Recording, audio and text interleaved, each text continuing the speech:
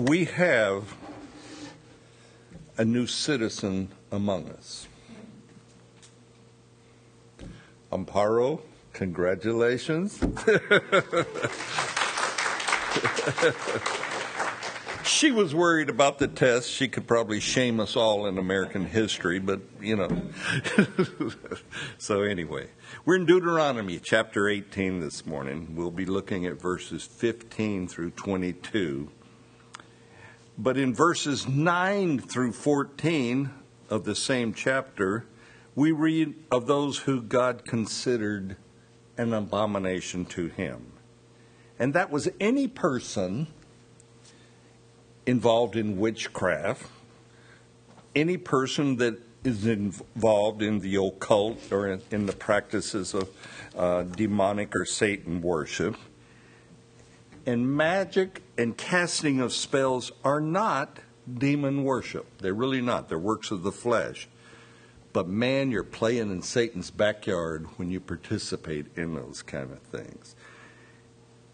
Witchcraft, being an abomination, many times leads into worship of Satan.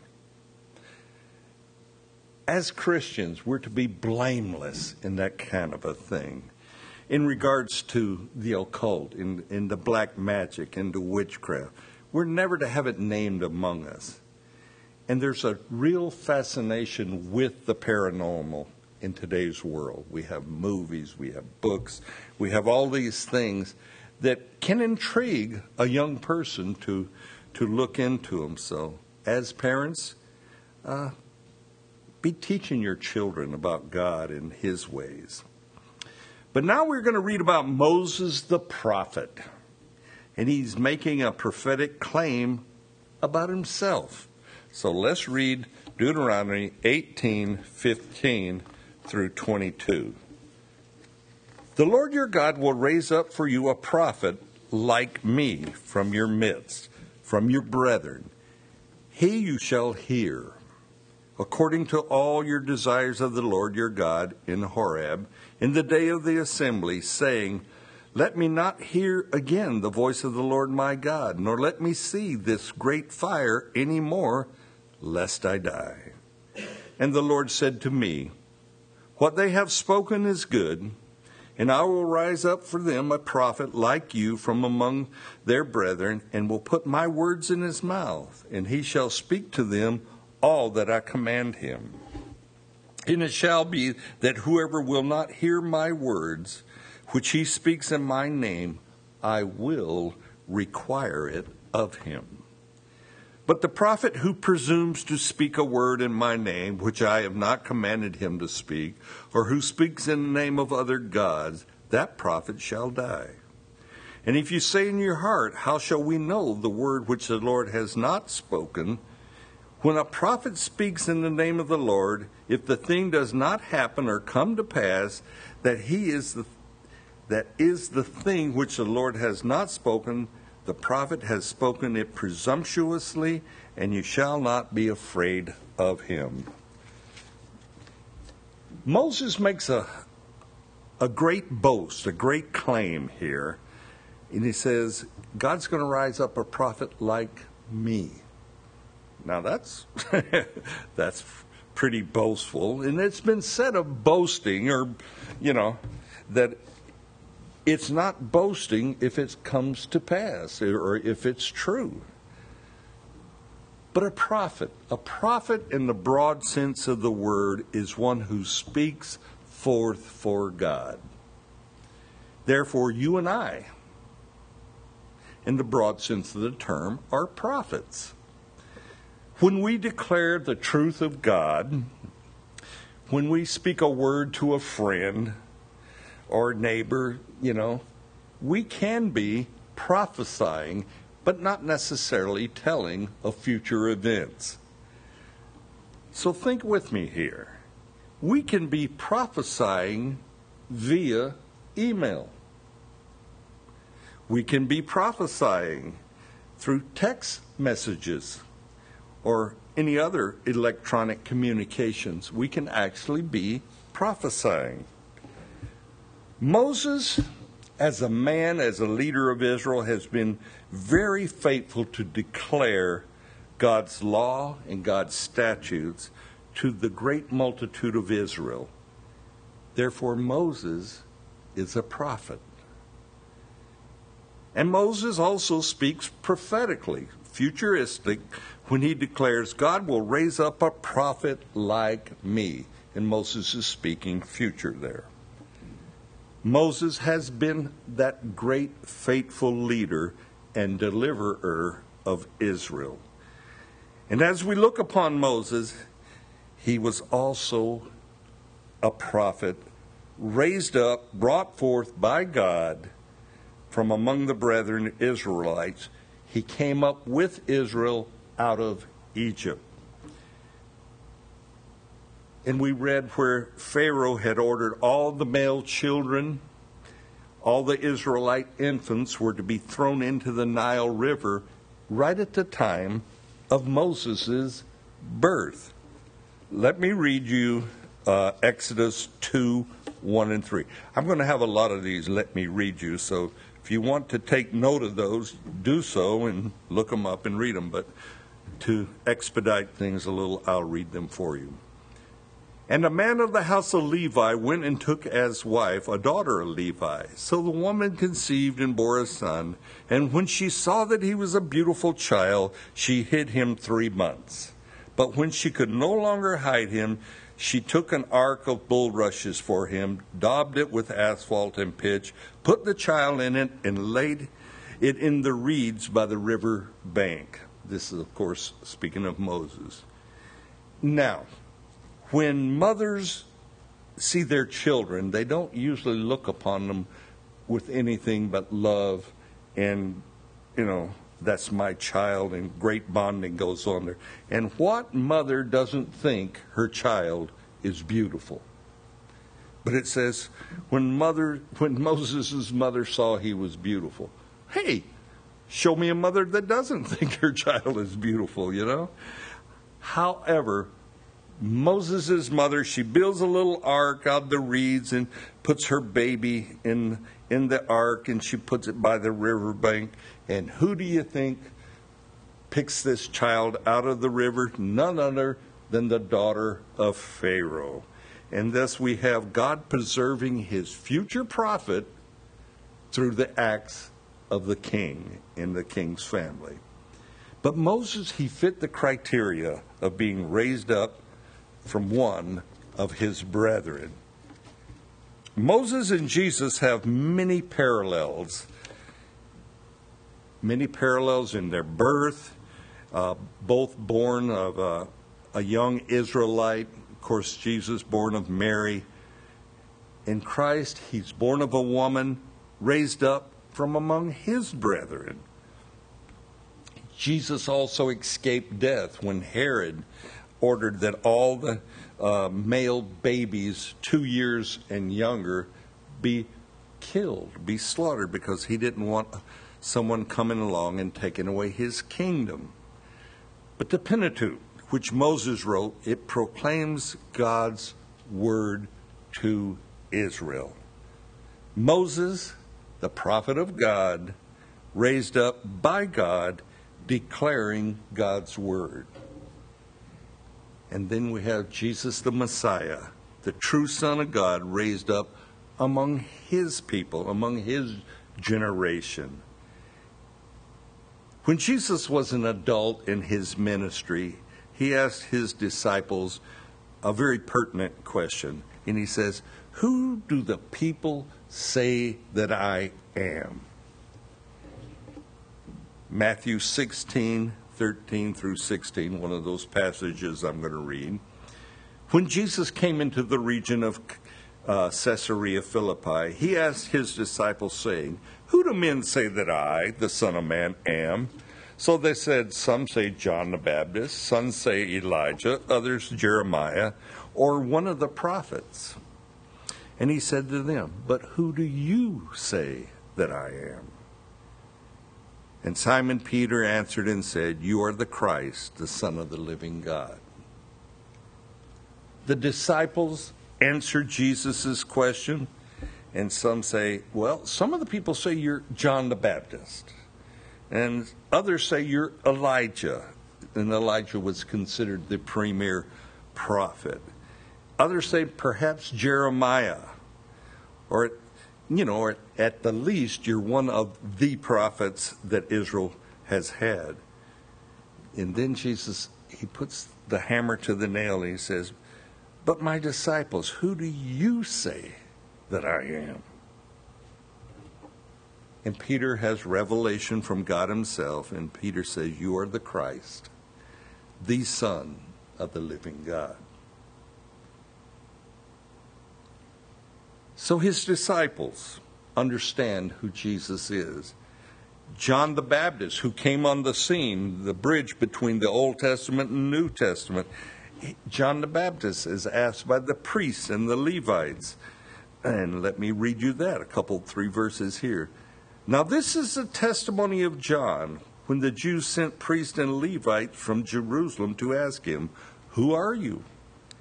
And he confessed and did not deny, but confessed, I am not the Christ. And they asked him, what then? Are you Elijah? And he said, I am not. And then they asked, are you the prophet? And he said, no. John declares, I'm not the Christ, I'm not Messiah, I'm not Elijah. And then, are you the prophet? The singular prophet whom Moses, back in Deuteronomy 18, has spoke of. And John says, no, you're wrong again. I am not that prophet, the singular prophet. And then John says, I'm going to tell you who I am. I am the voice of one crying in the wilderness, make straight the way of the Lord. These Pharisees, these Levites, these scribes know that a prophet is to come, and that prophet is to be like Moses.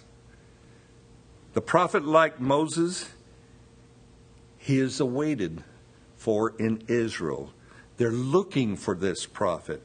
And the religious leader and the people are looking for Messiah or this prophet. And however, we have Jesus that will deliver his people from their sins and give all mankind the opportunity of salvation. But to them, Jesus is not the prophet, the deliverer that they want or expect. Israel, at the time of Jesus, wants a deliverer like Moses. And their deliverer that they want will free them of the bondage and the chains that Rome has inflicted upon them. And that's the Messiah. That's the prophet that they're looking for. They fail to see that their biggest need is to be free from their sins.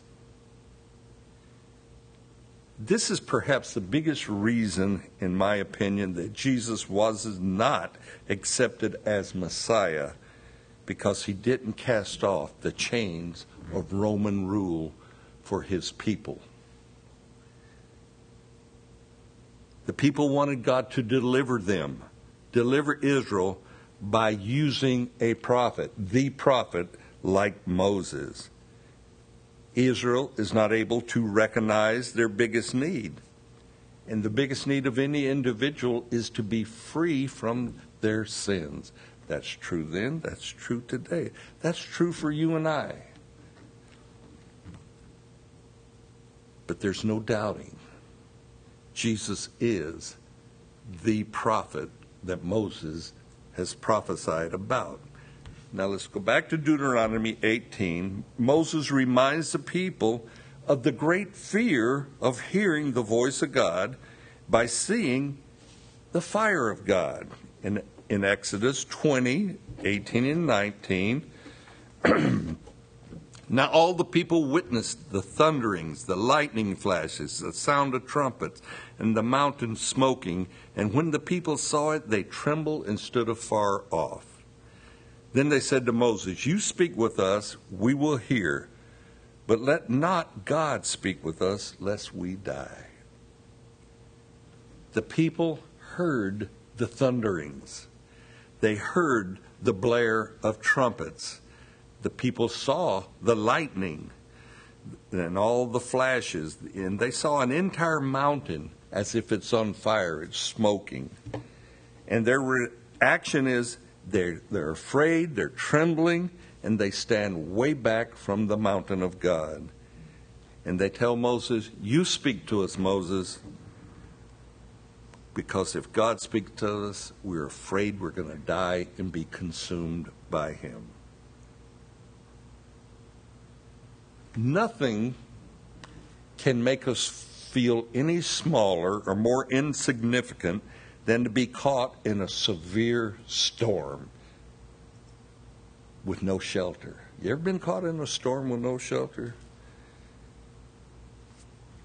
You ever been at the foot of a mountain that's about to erupt because of a volcano? I have a picture in the back. This picture hangs in my office, and I have brought it out to share with you people. And it's a picture of Mount St. Helens, taken from Yakima, Washington, after it erupted. This picture was taken by Lori's aunt as the ash and cinders and smoke come towards them. I imagine that was very frightening.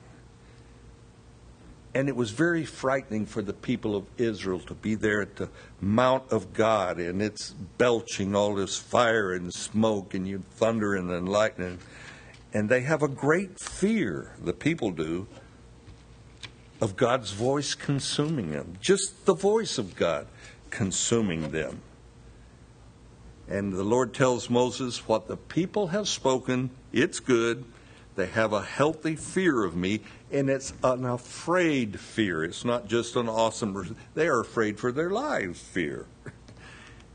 And in verse 18, God continues his dialogue with Moses. And he says, I will raise up for them a prophet like you. And he, capital H on he, meaning God, shall speak to them all I command him.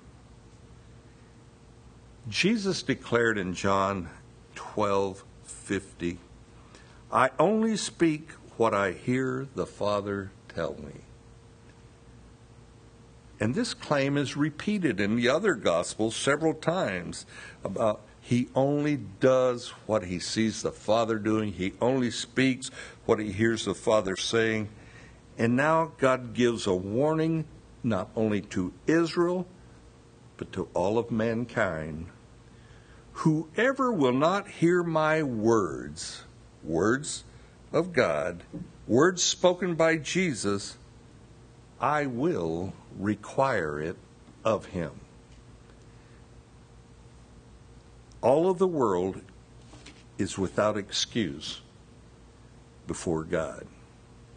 God himself placed a responsibility on the hearers of his word upon hearing his commands and laws. I was speaking with a non-believer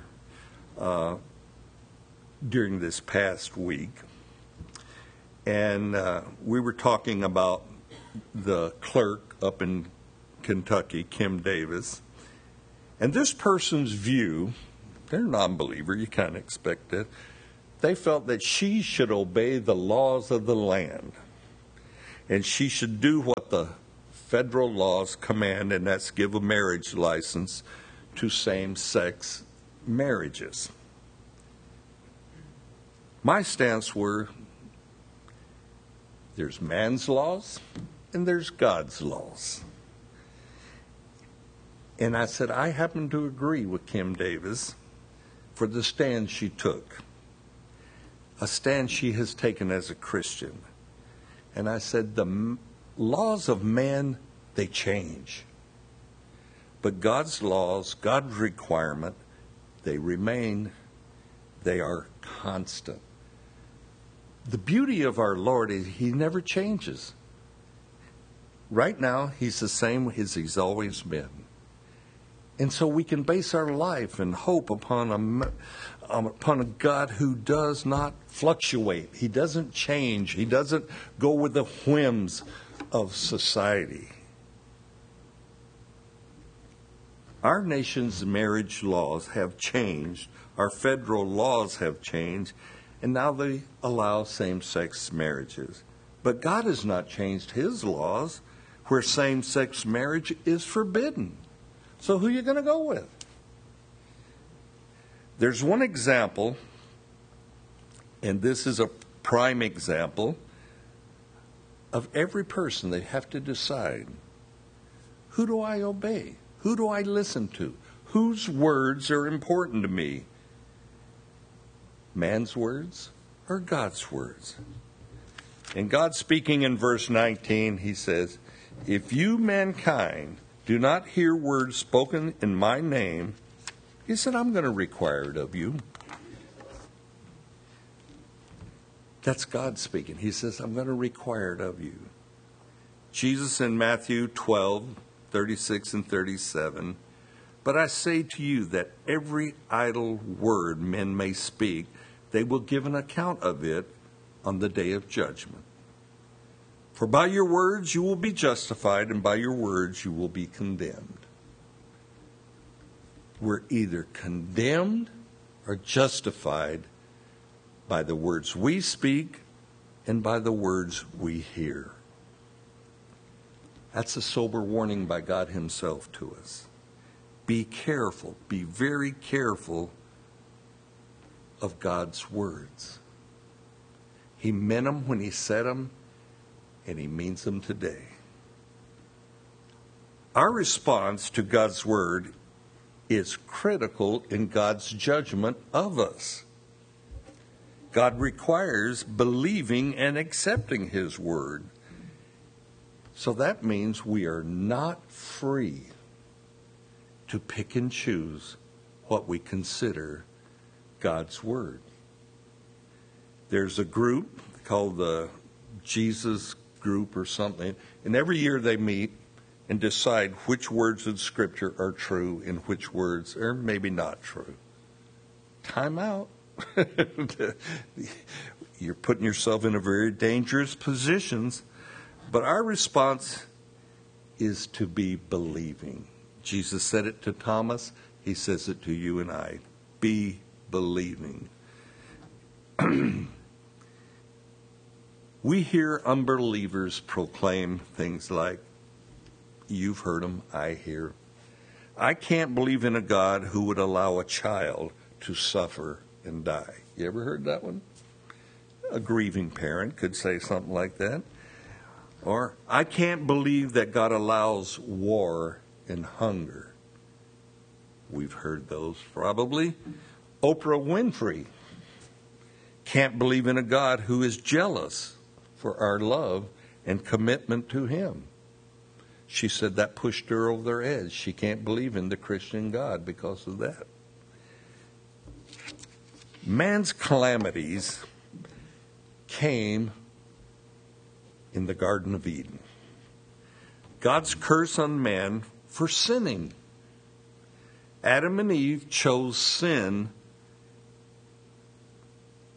and to disobey God's word and commands, and therefore the curse upon mankind. As God's people, we're to proclaim the truth of God to a world that's lost, and it's that simple.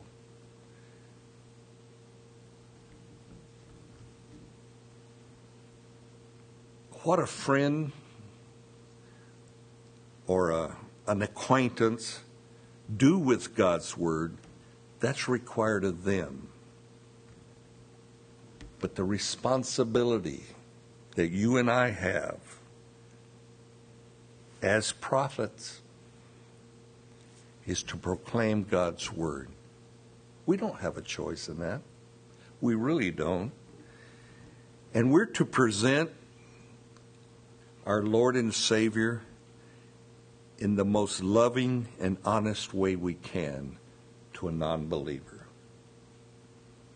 That's our responsibility. Why? Because their eternity is on the line. That's the severity of it. Eternity. God says, I'm going to require it of them. And he says, I require obedience to my word from all of mankind. And the ultimate judgment of God upon those who do not believe is eternal separation from him. That's the judgment. Eternal separation. But to those who hear and believe, eternal life. That's what God requires. Amen? Amen. Let me get you to stand. We'll close in prayer.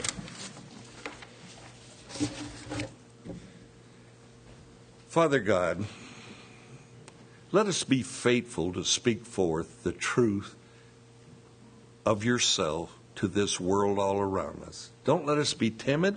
Don't let us be shy. Let us be loving. But Lord, let us be about truth, your truth, to this world that's searching for truth in so many ways, Lord, and they're trying to figure out what is truth. Let us be faithful to proclaim your word to them. And then that's between them and you. But let us be that good messenger, that good prophet, Lord, in speaking forth your word. Help us, Lord. Help us to be faithful to you. Help us to be true to you. Lord, let us be led by you to proclaim the truth of you. We ask for this. We pray for this in your name, Jesus. Amen.